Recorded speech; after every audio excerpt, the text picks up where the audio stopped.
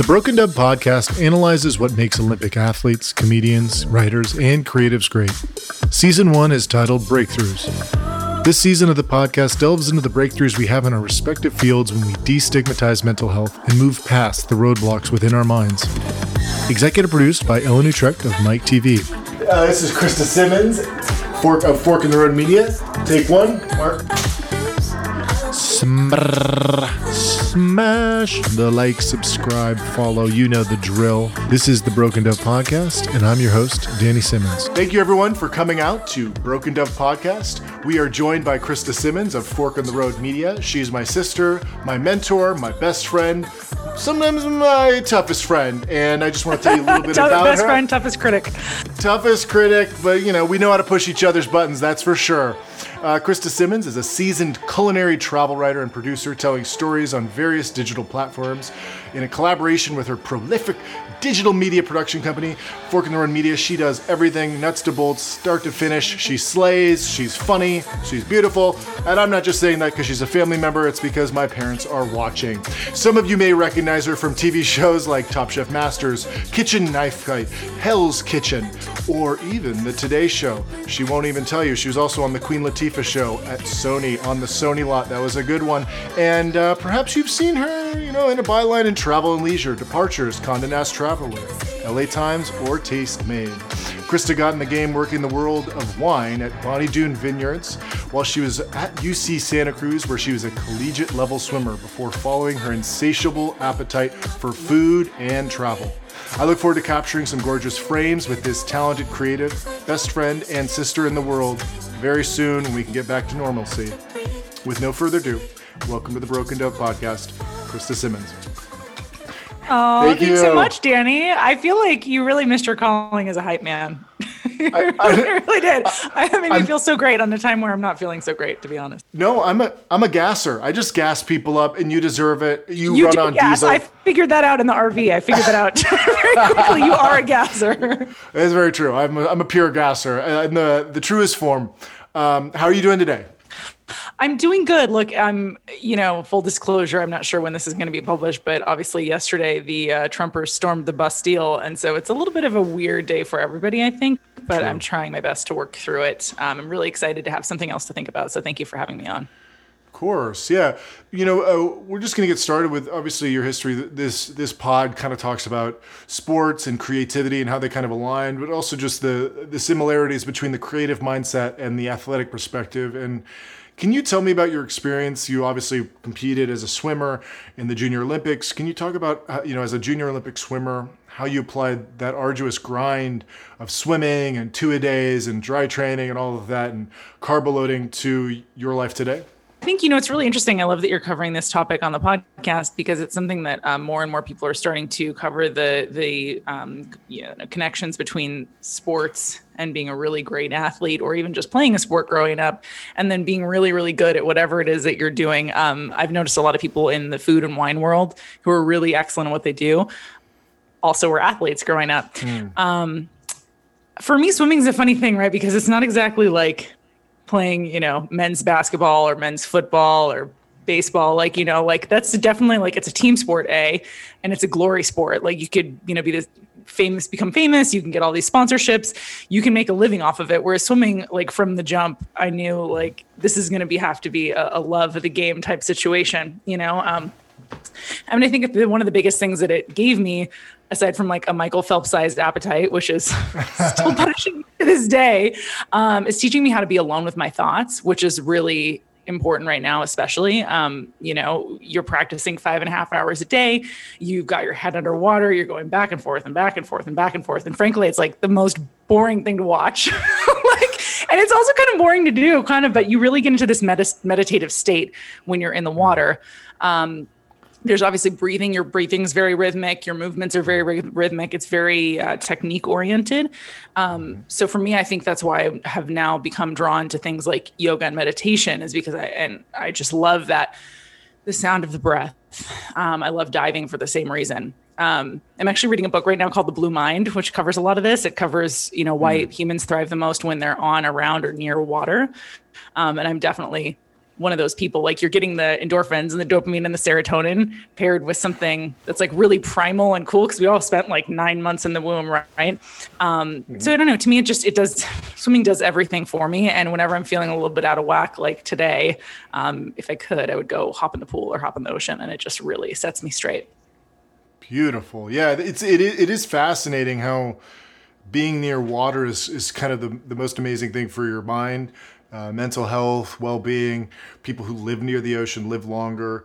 We know about this, Okinawa, the women of Okinawa who live, what is it, the 10 oldest humans happen to live on these small islands in Japan. The blue zone. So it's is this what the book's about? Yeah. It's actually really awesome. I wish we need like one of those fact checkers like Joe has, get us. But it's, I forget the name of the man, but he talks about a lot of these studies. One of them that I was reading about last night that I thought was really interesting. It's called the Mappiness Project. And it was a project, it was like one of the largest experiments that's ever taken place because it was done by a GPS over in the UK. And the scientists, researchers, psychologists, decided to contact people through using GPS and contact them throughout the day, figuring out where they were happiest, like asking them on a scale of, 1 to 10 or whatever, how are you feeling right now at this moment in time? And they found out that the times that people reported being the happiest was always when they were outdoors in urban parks or outside rather than being inside. And it was typically near water. So if there was like a lake or a river or whatever. So I think there's so many reasons as to why, and this book really goes into that. I think that's why, you and I want to live in places like LA. I mean, you're even closer to the water than I am. Yeah, it's fascinating. I mean, I was able to have the privilege of shooting a documentary in Ishigaki Island, which is part of the Okinawa prefecture.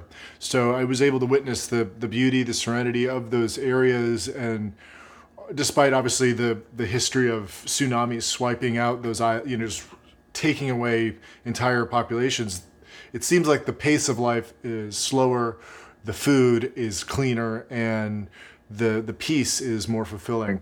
Yeah, definitely. I have a question. So obviously you were a former athlete. You took your eating talents, your carbo loading full time, and now you now have the ability to kind of get back and have an opportunity to work out once again in the gym. Obviously those are closed now, but when you go into the gym, do you have any rituals when you enter? What are they, and how do you repeat those aside from just breathing and that sort of thing? What do you do to get into this meditative state, and how do you apply that meditative state to everything you do with Fork in the Road Media and your podcast? Yeah, that's such a good question. I mean, you and I travel together a lot for shoots that we're doing with various tourism boards and stuff like that. And I love it because you're the first person I've traveled with that also values fitness just as much as we do the food and the fun, right?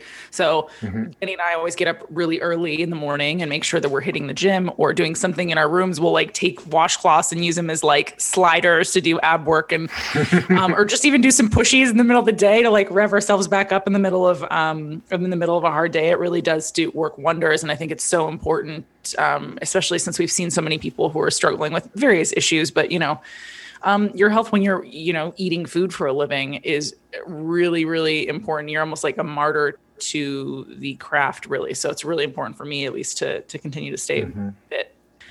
In terms of like having a process, though, to more directly answer your question, I am really big on stretching and yoga. So like that, we did a lot of dry land training, for swimming. And interestingly, like a lot of sports, I know that, again, for like men's football, men's baseball, basketball, like there's a lot of weight training. And we did do a little bit of that, but we were doing a lot more resistance bands work, a lot of running, and a lot of stretching. Like that was really kind of our dry land was what we called it.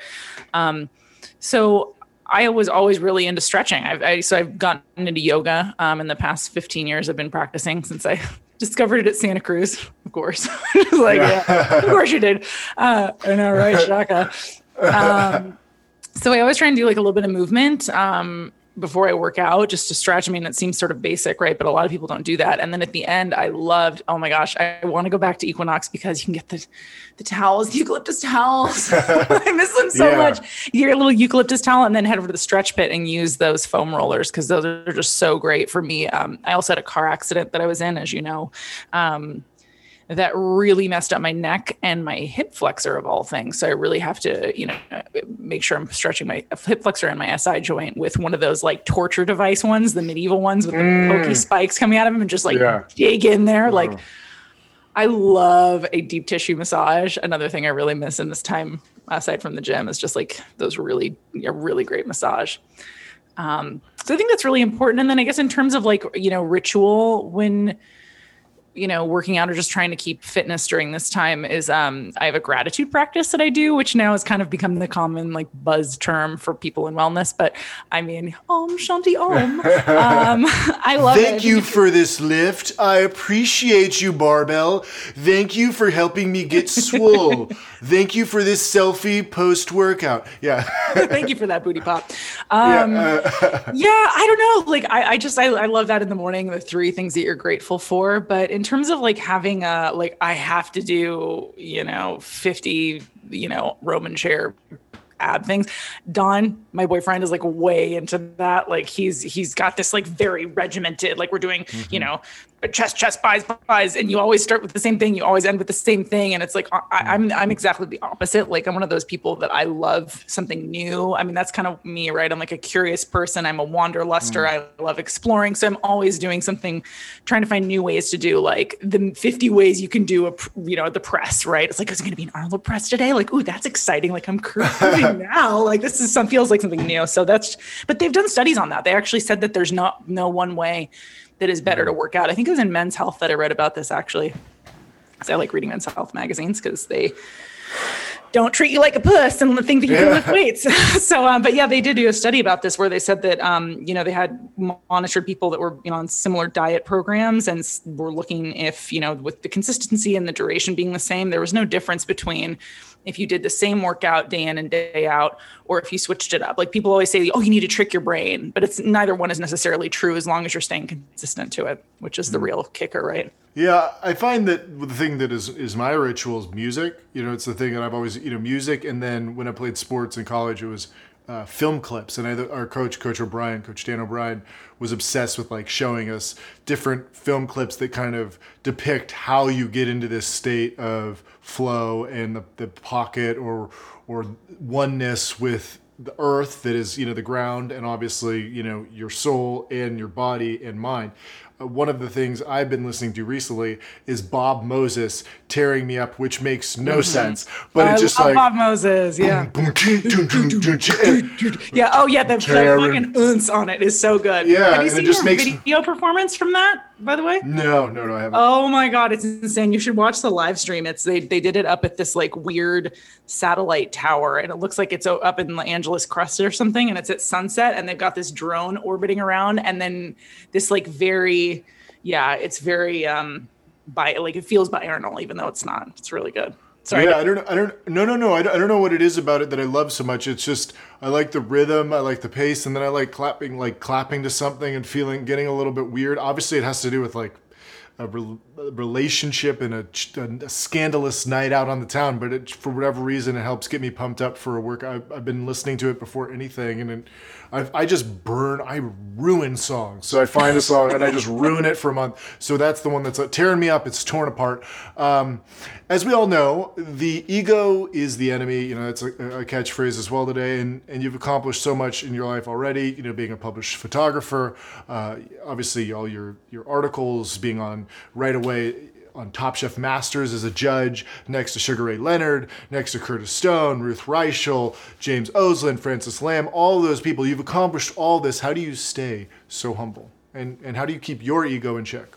That's such a good question. I actually really quickly want to go back to something that I think I always feel weird about this regarding the music. I actually never listened to music working out until like the last maybe 2 years. And I also work in silence. And I don't know if now you just saying this made me think about it. I was like, I wonder if that's a swimming thing because you're underwater and you don't hear anything when you're under there. And I wonder if, I find it distracting unless I'm listening to like a classical music or jazz. It's something very instrumental and kind of like lo-fi. I find music kind of distracting when I work. And I have learned to like it when I work out. I don't know if that's weird. Am I like comments, guys? Like leave it in the comments. Am I the only crazy person that likes to work in silence? Like, I love music though. Like I love live music. It's not like I don't listen to music, but I don't know. Anyway. No, you are crazy, and that is wild. that is the strange. It's either that. It's either No, I'm kidding. It's all good. I mean, but yeah. I at one point in time, it was mainly a lot of us were listening to Eminem, spaghetti. You got to get hyped up somehow. But no. For some reason, I think music and whether it's watching. I think one of the things that was really formative for me was like watching The Matrix. Obviously, The Matrix has nothing to do with sport, and it's more now as we realize it's about gender understanding and all of this and these nuanced things that are red pill, blue pill. But one of the things that Morpheus says to Neo that Coach O'Brien always used to talk about is like, I can show you the door to success. I can show you the key. I can't actually make you walk through it. I can't actually make you be great. And that is the same for anything in life. You can create a YouTube. Jacob Owens could say how to make 7 figures as a videographer, and you're like, I don't know, man. It's not that easy. It isn't. It ain't gonna be that easy. You can show people and get people to pay $99 to learn how to be whatever you're saying you are. But the reality is, everyone has to walk through that door on their own, and they have to. Boom, front kick through the door and then be the truth that they are. Now tell me how, be strong enough to do the work to be able to kick down the door. I think that's the thing is I think that's the reason why so many people are willing to give away that information. Like at first when I saw all those courses, because this has become like the new thing, especially in the pandemic, is everybody's trying to figure out a way to monetize like whatever it is they can when they're at home, or these like self-help courses, health courses, cooking courses, whatever. And it's like, how to become an influencer that XYZ. And it's like, why would you give that information away? But then I realized like, you can't make them do the work. And like most people honestly just aren't dedicated enough to do the work. And that's where that athletic mindset comes in, is like, you're a grind guy, I'm a grind gal, it's just like, just do the work. There's no way around it.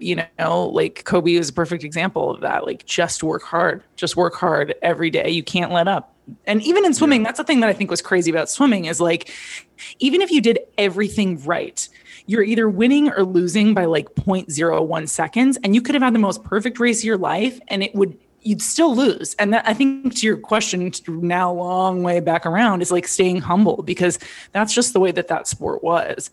Like it just didn't, it wasn't a team sport. You couldn't blame it on anyone else. I mean, there are relays, right? But it's like, it was you did the work or you didn't do the work. You showed up, you did great, you didn't do great. And even sometimes if you did everything right and you visualized right and you did the diet right and you practiced 5.5 hours a day and you're you shaved down and you wore the right suit and you had the right things, like sometimes you just lose. Like sometimes people just are better than you. And like, I think that's it's okay. Like sometimes it's just not your day, or sometimes you jam your finger on the wall or like whatever. And it's not all about you. And I think that's such a problem in like today's society. Like we saw it yesterday, that these people are just like so full of themselves and have like no sense of like anything outside of themselves.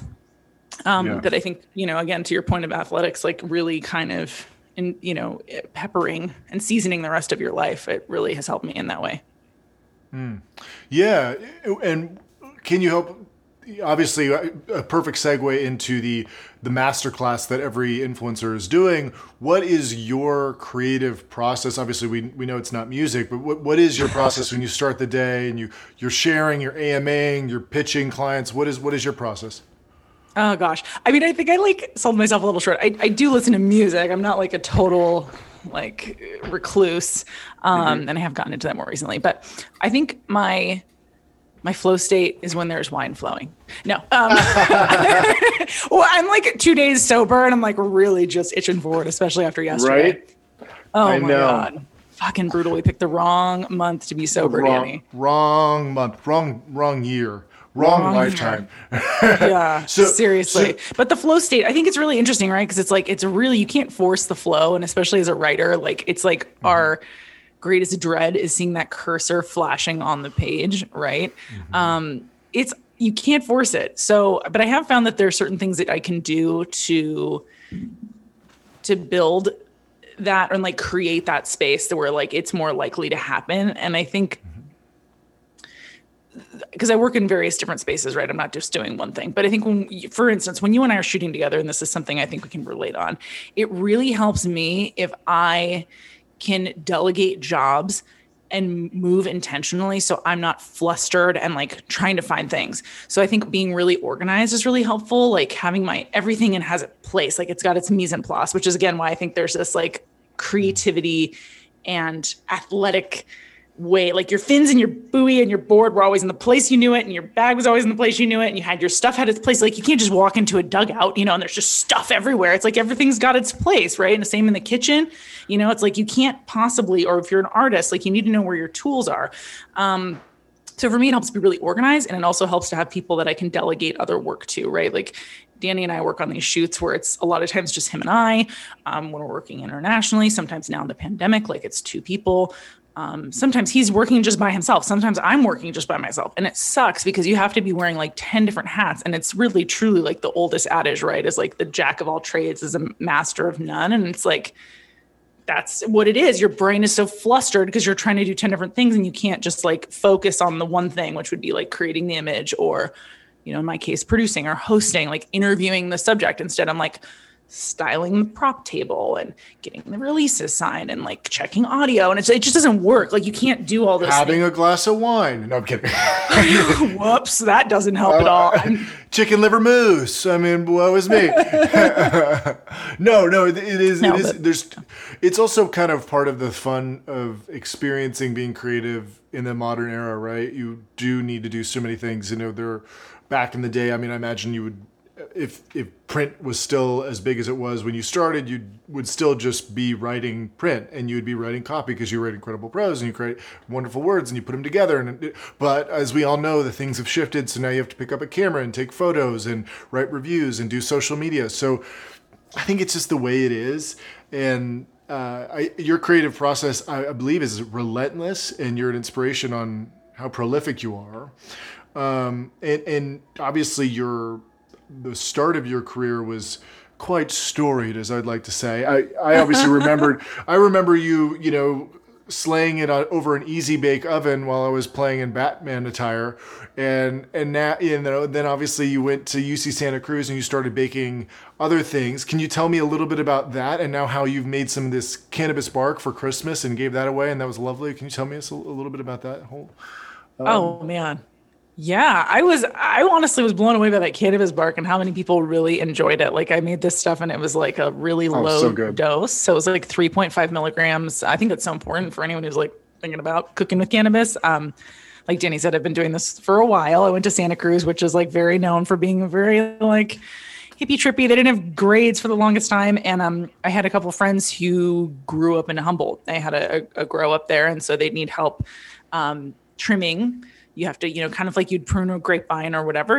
Once you get the product, you trim it down and make it into those beautiful little nugs that you buy at the, now at the dispensary. But then obviously that was not a thing.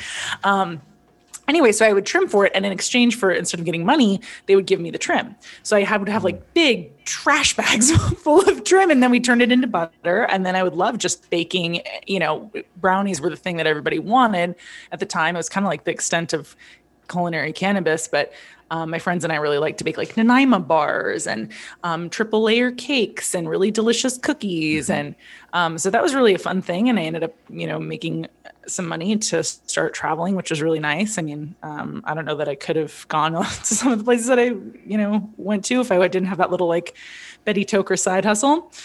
Betty Toker.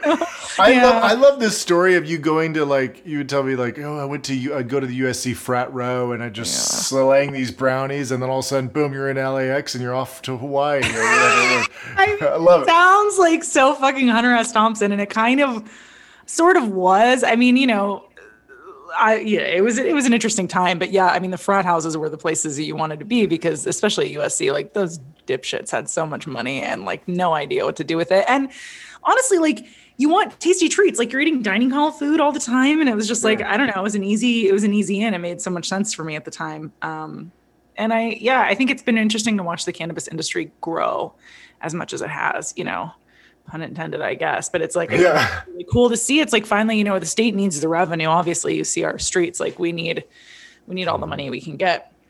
People need help out there. So it's been a really interesting process to see.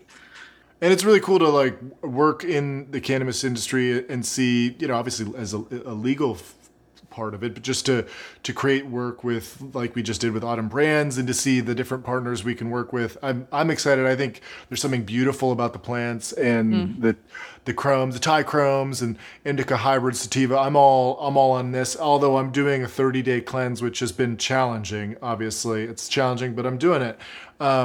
Total transition.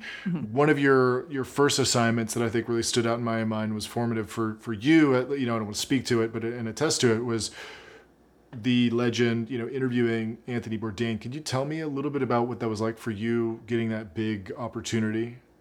Monumental, some might say. It was, yeah. It was really wild. I mean, I was actually at my first job in a newsroom. I was working in an alt weekly, and, I was really lucky. I was really into writing and was doing a lot of photography at the time. And it was just around the time that the industry was shifting. Journalists, like you said, just couldn't be journalists anymore. Like, you weren't just a writer. Like, you had to do the social media and you had to blog and take your own photos. And I thankfully was always really into photography. So I think that really helped me get this job when I didn't have a whole ton of experience. I didn't go to journalism school or anything. So I started working at this alt weekly called Metromex, and Tony was coming into town for the UCLA Restaurant Industry Conference, and he was the keynote speaker. And I was like, oh, dude, we gotta interview him. It was, at the time, No Reservations was the show he was on, and it was, popular, and he was, popular. Kitchen Confidential had come out, but he wasn't, the CNN Parts Unknown guy just yet. So thankfully I got him earlier on. I shouldn't say early in his career, but it was early on. This was in like 2008, I think. Yeah, around 2008. And it was a phoner. It was really a great interview, but I was just like so blown away by how he like spoke in sound bites. Like, he was just like, oh my, I was like, wow, this is crazy. Like, I sent him questions, like we always send questions for people to review as an interview, but he was just so like, everything he said was like just this perfect sound bite and this perfect quippy moment. I was just like, God damn, this guy's just as good as everybody thinks he is. And he was. And then, you see him at the conference, and a lot of these little things he was saying were things that he was saying in the conference. And I was like, oh, this is why this guy's great. It's not that he's like so smart and sharp, and which he is smart and sharp and on like off the cuff. It's because he's such a great writer. And he was, he's wrote everything himself. That was his gift, like one of his many gifts. But I think that's the thing. I think a lot of people like know him for being like this travel host, which he was really good at that. But if you really think about the show, so much of that show was actually him in voiceover. Like, it wasn't even, there was a little bit of conversation, but it really was the after Dave Daniel loves to call this the Jerry's final thoughts. Yeah. Like his analysis afterwards. And like ended up, it is now such a luxury to be able to have those moments of reflection, like true reflection. So I don't know. I think he was a really amazing guy creatively. Speaking of his final thoughts, where do you remember where where he was, where you were when he passed, and how that made you feel? Yeah, I do. I was here in my house. I remember that night I couldn't sleep. I mean, to be fair, like, I kind of sometimes suffer from like mild insomnia. I have since I was really young. But I do remember that I was here. I was at my house. I couldn't sleep that night. And so I had woken up a little bit later, and I sleep with my phone on airplane mode and outside of my room because I don't want the distraction. And I got up, picked up my phone, took it off airplane mode, and I just had like a phone full of text messages. And I was like, something's not good. And yeah, I just remember seeing it. And it just felt like such a state of disbelief, because it's like this huge, he's such a hero. Like, it's like almost like Kobe died for the food world. You know what I mean? It really was. Like, there were murals all over the city, and like, he just, he spoke to so many people. He gave so many places a voice too. Like, he very much had that Jonathan Gold, like, exploratory reverence towards immigrant communities, and so many people felt seen and heard, and that their cultures were seen and heard. So it really was this like universal loss on so many levels. I mean, I loved him for all those reasons. I loved him for his, like, he was so like on the top level, like an EP of a show. Everybody that he hired was excellent. The camera crew was excellent. The directors he worked with were excellent. Like, the music, it was a reflection of himself. The art, I mean, come on. He got to work with Ralph Steadman, who's like one of my favorite artists, for the covers of his books. Like, he was just the coolest. And I think he would have so much to say in this time, but I'm also glad he's not living in this time, because I don't know if I don't think I can make it through. Like, I don't know if he would have made it through this time. It's fucking crazy. Really? You're worried about making it through this time? I am genuinely like worried about my mental health, and moreover, I'm worried about everybody else's mental health, because it's like clear everybody's cracking. Like, we're social beings and we're not meant to be isolated for as long as we've been isolated. We're, staring at screens all day. We're angry. We're frustrated. Everything that's like our sense of normalcy has been taken away. So many people are losing their jobs. There's instability. LA is just total fucking chaos. So it's like, I question. You can see it. I mean, you can see that's like not, I don't know that 3 years ago, like, I don't think the storming of the Capitol would have happened. Like, I don't know that, like, and I think in some cases it's good. Like, I'm glad that, the political uprising happened with the BLM movement, but I don't necessarily know that people would have come out en masse as much as they did and been as angry and frustrated as they were if they hadn't been like isolated and alone for as long as they were. It's a perfect storm. Yeah, and I'm sorry you feel that way. I've been reading a lot of, and by reading, I've been looking at Instagrams. Let's be honest. I've been scrolling a lot. So, Jedediah Watkins, wrote something which is, we live in this world where we see the miracles all in front of us of this planet and of our existence, and we typically only say, why, God, have you forsaken me? Why is this happening to me, when it's a negative thing? And yet we do not say, why is this happening to me, when it's something beautiful, right? When something good is happening. And I think that overall the self-talk or the internal dialogue of all human existence has become much more negative, more now than ever. And it's top down, obviously, and also bottom up. It's a vibe. And mental health is obviously one of the most important things. When you see those faces on the woke stream when I'm watching it, I'm like, they do not look there. Those, first of all, they're drunk. It seems like everyone is absolutely blitzed and plowed and pie-eyed and gourded and wildly uneducated. Yes, on the Capitol Hill, you're like, Lord, I remember that kid, poor Tony and Tina. We come on.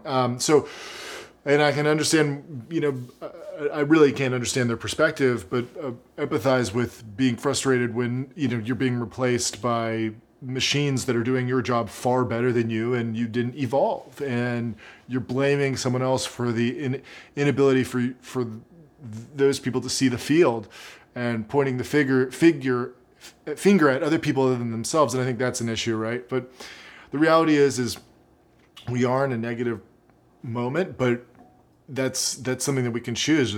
We're also in a time that I've never felt more connected to you. I've never felt more connected to some of my friends who, for a long period of time, I didn't see or hear from. And I'm in full isolation. I'm KN95 guy, P100 guy. I'm total weirdo. But I actually do feel that this is an opportunity to learn something, and to take a break, and to reflect and think about what is our purpose. This is a gift, and everyone I've talked to who I revere keeps the mindset of like, how do we, instead of see this as a negative thing, see this as a positive? How many people talk about the success after a sabbatical? That there's a TED Talk right there. The most innovative ideas come when you take a break from your routine, this circle of life, or circle jerk of life, right? So I think it's good. I mean, I started this podcast literally just out of the idea of like, I keep producing your podcast, and everyone wants me to do their podcast and their podcast and this, that, and the other. And I'm like, why don't I just do it? We're here. Now we're talking about stuff that's salient to you and I, and we're growing together, and we're going to build. And ultimately, as we know, we're going to keep making the bokehs. The frame game is going to keep rising, and the money will come in, and the house in Joshua Tree is coming. So I believe it's going to be really great. I'm excited for you. For us. Come on, it's happening. I gladly will come visit. That's for sure. It's coming. Don't get it twisted. So obviously, Krista, you've done so much in your life. Like, you traveled the world. Most people would say, wow, if I could have one job. And I've heard people say it to you in front of your face. I've heard people Instagram, and I want to do this. I wish I was this. I wish I was that. I wish I could, you have so much success. And you have so many accomplishments. Genuinely, you do. I mean, most people would like to have one of those things that you have, the ability to go stay in these hotels that we get to stay in that are just ridiculous. I mean, ridiculous. And you get paid to write in them and take photos. And it's not easy. As obviously, everyone wants that job, to have the most amazing food in the world and to have the shorthand that you do with these chefs, because you've obviously gone to culinary school and all that stuff. But how do you take that success and this past success is, and continue to strive forward and look forward to the present moment? Yeah, I mean, I think it's a really challenging thing right now, right? Because specifically, it seems like, and it was, I mean, I'm so lucky. Like, every time we would go somewhere or I would be somewhere, I'm like, I did something really great. I saved a lot of orphans in a past life because I do not deserve this. You know what I mean? Like, I work really hard. I do all the things. I put in the grind. You don't get paid a lot. It's not something that's like, you're never going to get rich doing. But, you know, all those things considered, Mom always said that luck is the crossroads where preparation and opportunity meet. And like, yeah, I prepared, but I also, you know, had a lot of really great opportunities. And a lot of those things were afforded to me because of who I am and what I look like and whatever, you know, privilege, all those things. But still, like, it happened. That being said, this whole industry has completely crumbled. I mean, I was working in the trifecta, this weird intersection of like tourism and hospitality and restaurants and production. So it's like, it's been catastrophic, and it's really hard to, you know, it's whatever, see the forest for the trees or see the light at the end of the tunnel, and thinking about pivoting and all this, that, and the other thing. It's like, I gotta be honest, like, there are times where I'm like, did I pick the wrong thing? Like, how could I have seen this coming? I don't know. I mean, you know, like the most successful people, I think, coming into this, again, had a lot of skills that I developed. And now it's kind of figuring out, like, how do I reframe those skills? Like, what is it that I can do? How is it that I can, number one, reach out to the restaurant community? Like, I've been shooting a lot of photos for people for free for their like Postmates accounts or whatever, just to like give back to this industry that like literally like kept me fed and has kept me fed during this. Like, bless Los Angeles restaurants. And farmers who are just like sending, you know, it's sweet. It's like, I'm really, really unemployed right now. Like, to be totally honest, like, there are a couple things that I've coming through and a couple gigs that I've like scrapped up together. But I think it's thinking about your skill set and figuring out how to use it in maybe different ways that you were unexpected. The podcast I started, that has been a really fun way to stay connected with people and hear inspiring stories, and aren't just like, the restaurants are closing. So, yeah. Yeah. Well, no, it's an interesting thing, because I mean, you know, we're always kind of revolving as a freelancer. We're always revolving into this revolving door of employment.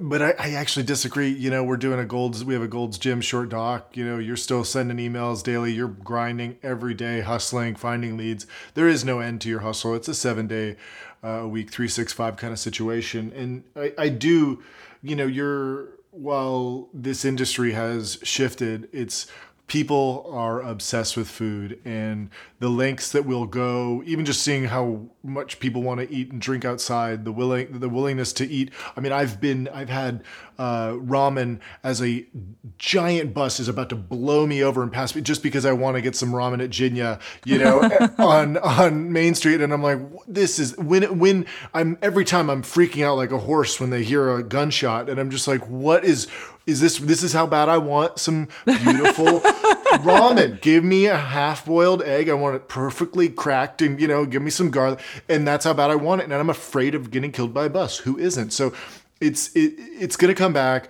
Everyone wants to travel. We're begging for it. People are traveling right now who don't need to be. Oh my God, I can't. They do what they got to do. Who cares? I don't even know those people. Bye. As Dr. Sun said, fuck them. Fuck you. Fuck I don't have time for you. I don't. Fuck you. I can't. I don't give a shit about you. You don't care about people. You think if you really cared about people, you wouldn't do things that endangered others. Put on a mask. Shut the fuck up and put on a mask. Wear it. There are people who are dying. You're actually killing people. You're worse than a lot of things. It's involuntary manslaughter. I would even say it's voluntary manslaughter at this point. I think it's really sad. And I think, you know, I don't mean to, my tone during this conversation may sound a little more like morose, right? But I think that it's also really important, as much as like we talk about the grind and we talk about, you know, staying focused and hustling and like the process and all this stuff. Yeah. It's like, I think it's also really important that we stay realistic about like how we're really feeling. Like, Yeah. It's not going to be every day like sunny, sunshine. You know, I'm a pretty happy person in general, but it's okay. I think it's also okay to like acknowledge like, man, people are struggling. I'm struggling. And also acknowledging like, yeah, my struggle ultimately is like nothing. Like I'm fucking sad because I'm on unemployment. Guess what?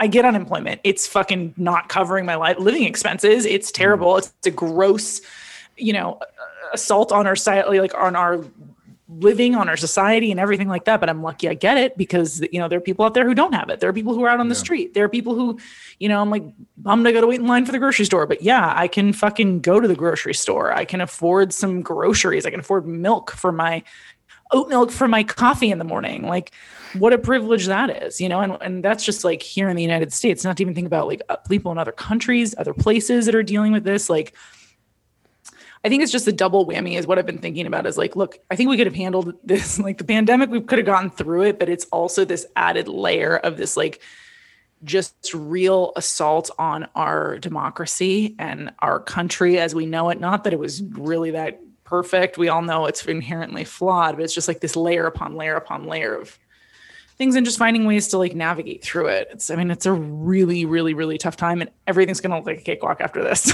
I'm convinced. Yeah. So, yeah, it has been challenging, and how, obviously you started your podcast. How have you, through this pandemic, how have you pivoted? How have you switched your course of action and gotten into action after your industry was totally decimated? What did you do to overcome? I think what I did to overcome or how I'm getting through this is really, again, taking my creative skills and thinking of industries that I can apply it to or ways that it can be used that I mightn't have thought of before. It's like really thinking creatively about those skills. The podcast is one of them. It's like, I've always wanted to do that. It's like, all right, God, I don't have the money at first. You didn't have the finances to edit the podcast. I don't know how to edit a podcast, but I know how to use Premiere. So I decided to teach myself how to use Audition.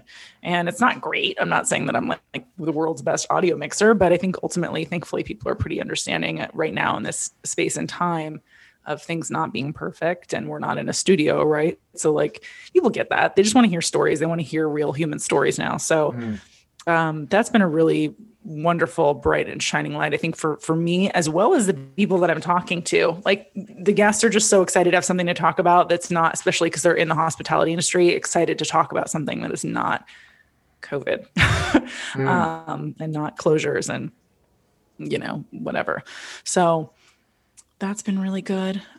Do you have any advice to say to other small business owners who are fighting this impossible fight to endure and stay afloat right now? Do you have any like words of wisdom, any words of affirmation like for them right now? Yeah, I think, as a small business owner, we knew it wasn't going to be easy, right? Like you take this road less traveled, knowing that it's going to be just an uphill battle, but there's nothing better than running your own business. There really isn't. It's so empowering. You get to do things the way that you want to do things. And yeah, there are going to be roadblocks. Like that's going to happen, but you started it. Like that's the hardest part for anybody that wants to start a business is just taking that first step. So you've already done the hard part. Like you're just like through the slog right now, but you've already done the hardest part of it. And we're going to get to the other side of this and just continue to use those creative ideas that helped you in the first place, get into it in the first place. You're a fucking risk taker. You're one of the few who did it. So you can get through this. One last question here before we go into our second chance section. How does the mind's perception of body image, and especially as a woman, I'd love to hear your perspective, relate to mental health? So how we perceive ourselves, how does that relate to mental health in your life? Well, it's everything. How you see yourself is everything. Because if you don't see yourself as amazing, like nobody else is going to see you that way, right?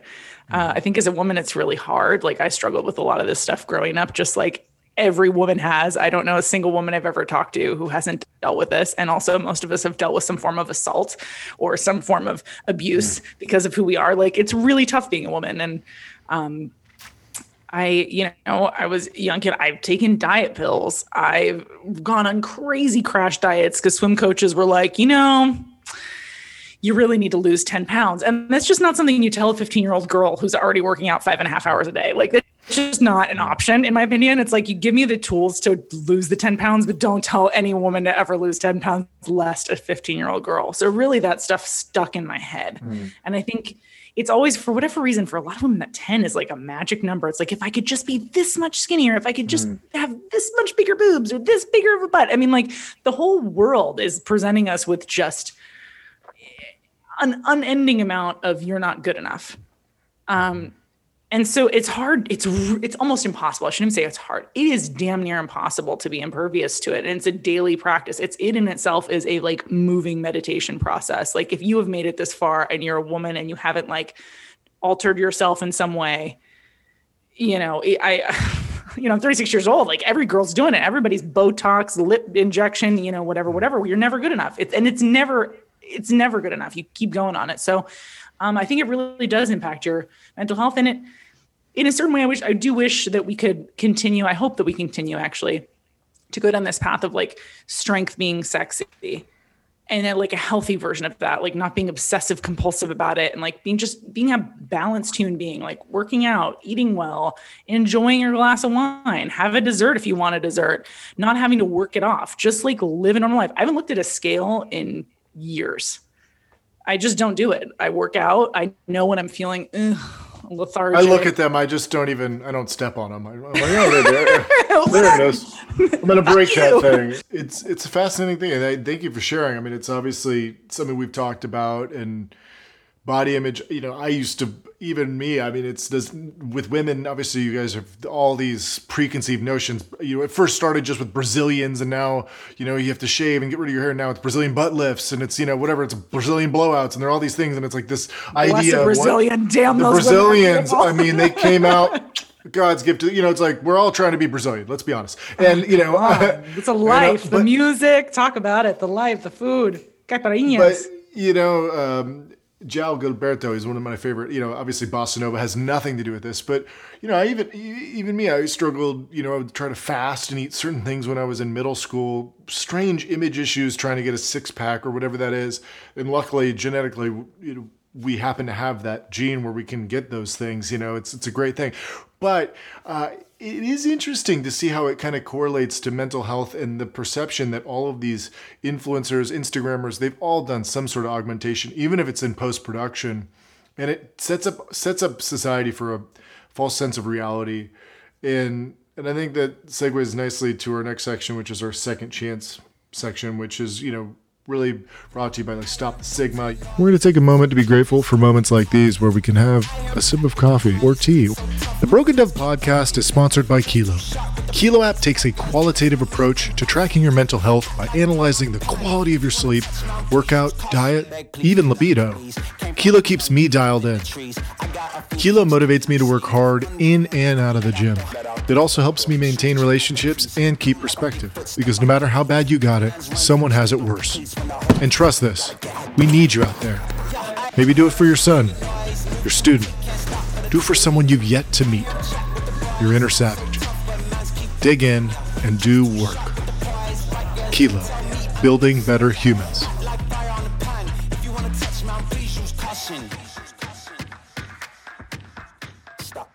Back in. You know that I've struggled a lot with mental illness and having bipolar disorder and the highs and lows of that, and taking medication and figuring out how to really curtail any of my genetic disposition to ruining my life, right? And how do we, obviously you're my family member, we as people stop the stigma by opening up the conversation about body image and mental health, et cetera? Do you, what have you done in your life recently to overcome your own issues internally?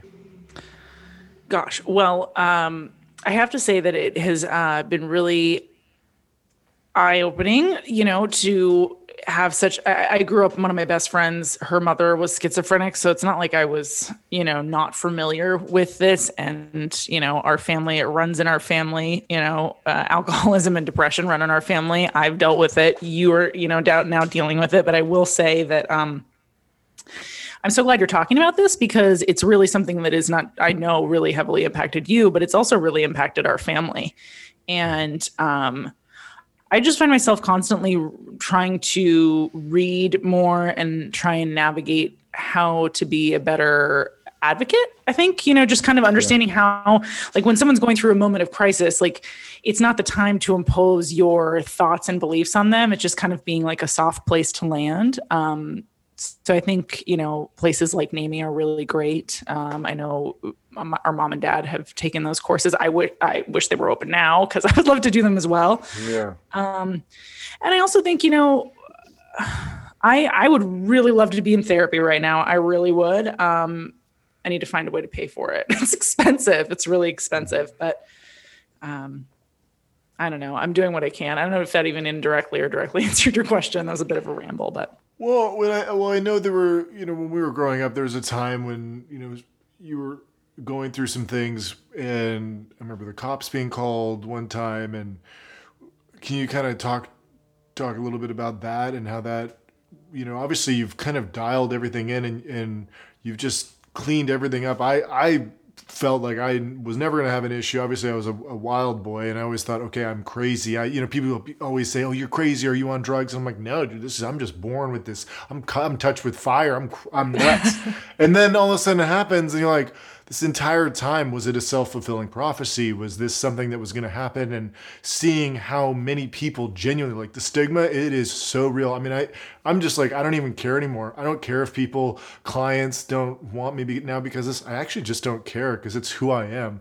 And there's so many people I know they can relate to this because there are so many creatives. There's so many people who are top CEOs, and so many people who have this talent, but they have this blessing and this curse, or who knows, maybe they're both blessings, right? And we obviously know that, the last week, Kanye West, who's unmedicated with the same thing, bipolar 1 disorder, he has rolling mania, and he can't break this pattern because he refuses to take medication. And I know that you were, Krista, the only reason I started taking medication is because you're like, I won't be your friend unless you do it. And it's like the greatest thing you ever did was giving me this ultimatum that was, because you studied psychology in school, and I was like, oh shoot, I can't have you as my friend unless I take this thing. And I was always anti-medicine. Truly, I'm like, no, I'm not going to do it. I'm going to do it with therapy. I'm going to do it with eating clean and meditation and the beach, and then now I'm just myself. There's this preconceived notion that when you start taking Depakote or Valprex or lithium or any of these things, that it's going to change you and not make you funny and sharp and dialed and crisp. And it's just not true. We're not ripped. I mean, dude, what are you talking about? We're not willing to do. We're not motivated. And it's not. The pill doesn't do anything other than make you be here. And the people who make this stigma around the pill and the stigma around mental illness are just as bad. The truth is, to live in the gray area of life, in my opinion, is where we all need to be. And not everyone does need medication, but I think everyone should be in therapy because it is obvious. There's so much trauma with 400 years of slavery that everybody, needs free therapy, deserves it. I mean, come on. In addition to free college education, obviously our country needs education, and obviously everyone needs therapy, and a lot of people need medicine because something has triggered a psychosis unlike we've ever seen.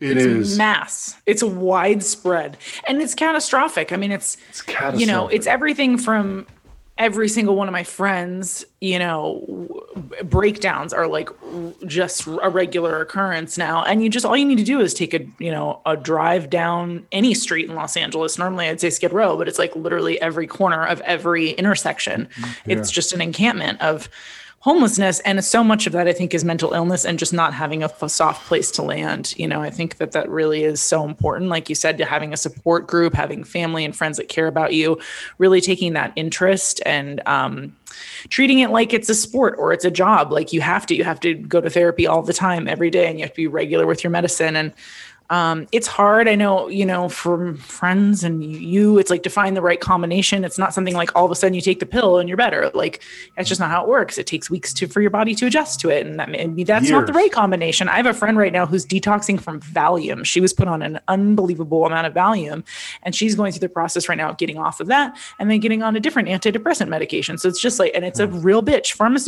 The pharmaceutical industry, as we know, is really shady, and we've had a huge distrust for it. But conversely, story. It's also a miracle. And they're creating vaccines and drugs so that people can live with something like, bipolar disorder, or like the thing that I think is so funny is like, you would never give somebody who suffered from diabetes a hard time about taking insulin. Like, they just take the insulin if they can afford it. But like, you know what I mean? Like, just take the thing, whatever it is, you take the medicine, you've got a problem, whatever. So like, why is mental health viewed as this, oh no, it's like this other thing that's just so taboo. And I think finally we're starting to talk more about it, which is a great thing. Yeah, I think the conversation is great to start, and I think it's the beginning of a conversation, just like many of the conversations that are getting brought up that are also quite salient and important. And forgiveness is another thing.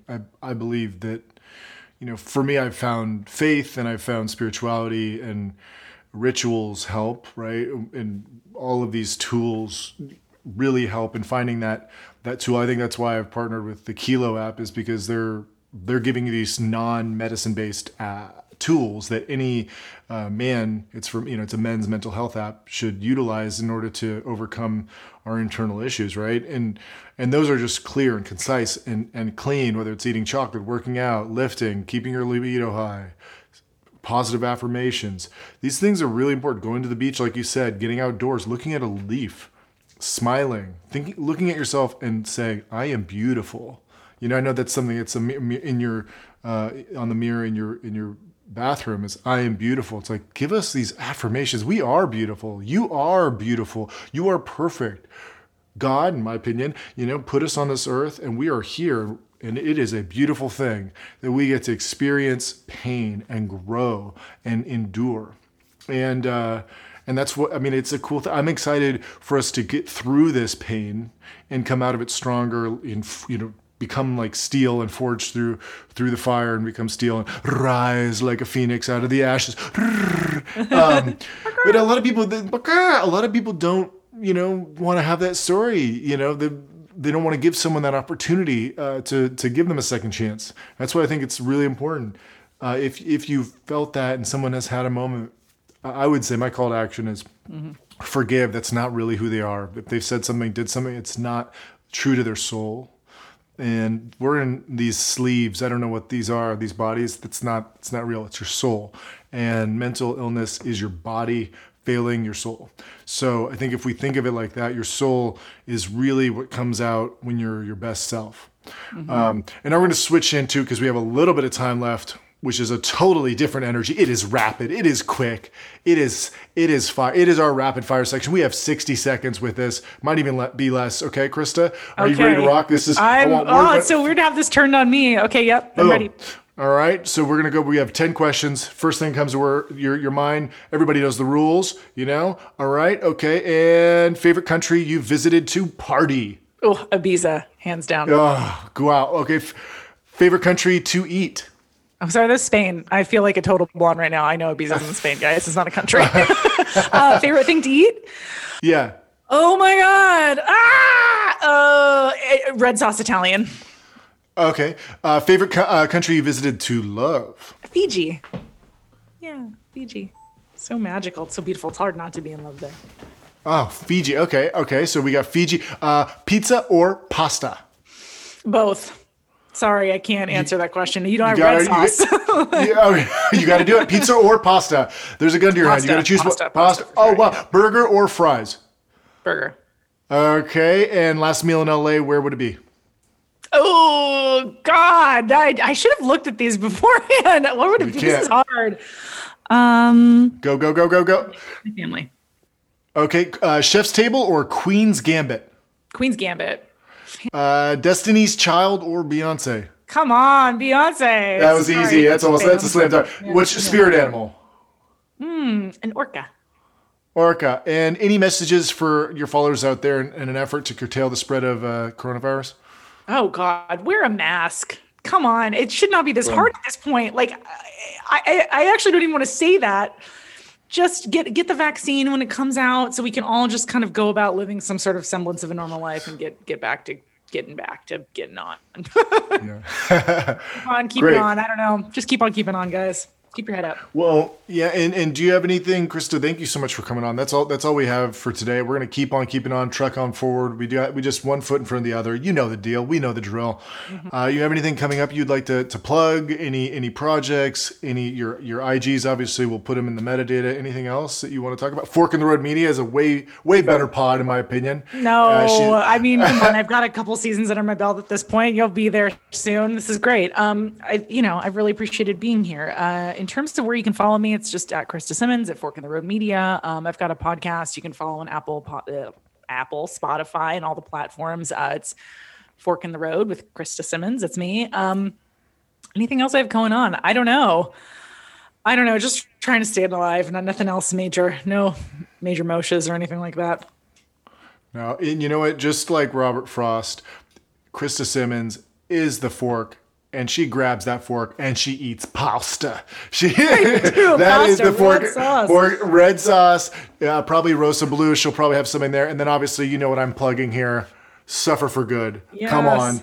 The inspiring story of Seb Zaude and his journey back into the ring, Suffer for Good, is about the 1980-1984 boycotts by the U.S. and the Soviet Union. So many themes recurring today. It's inspiring. Seb's a wonderful human. He's a great coach. It's an L.A.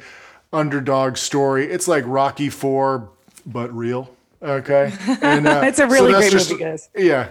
Please take a look. You can get it on Blu-ray. It's on all your places. You can get them at Amazon, Google, Vudu. You've heard of them. You know the thing. Everybody knows the drill. Swipe up, rate it, review it, smash that like button, smash the comment button, smash the follow Krista button. She's way more likable than me. Take a look. She does great content. S'mores, please smash some beers for us while we're sober too. While you're at it, come on. Smash some marshmallows. Smash some smash whatever it is. Smash some smash burger. Smash Krista, smash some smash mouth. Yes. Am I dating myself? I am. Oh, God. Yeah. But Krista, thanks so much for coming on. I love you. You're the best person in the whole world. Thank you so much for being supportive. And I can't wait to go around the globe and eat so much food and be a total slovenly human like I am. Congratulations on your podcast. Thank you. Yeah, well, you inspired me to do it, and we got to just keep creating together. Well, technically, you inspired me to do mine. And so now it's coming around full circle. Hey, who's inspiring who? Infinity. We're all in a simulation. Who the hell knows? Right. Yeah, what is real? Yeah. We got to go before we turn into Joe Rogan. Yeah, right? Thanks, Krista. Bye. The Broken Up Podcast is executive produced by Ellen Utrecht, edited by Megan Solano. Audio by Dory Bavarsky and artwork by Neve Bavarsky. Please like, subscribe, follow, stalk, DM, love them all. They're amazing. Thank you so much for your time. We appreciate your rave reviews, your shares, your comments, your spam to your friends, your email blasts, your Clubhouse chats about this episode. Thank you so much. We appreciate all the love, the merits, the accolades, the attention, and most importantly, the thumbs up. Talk soon. We're out.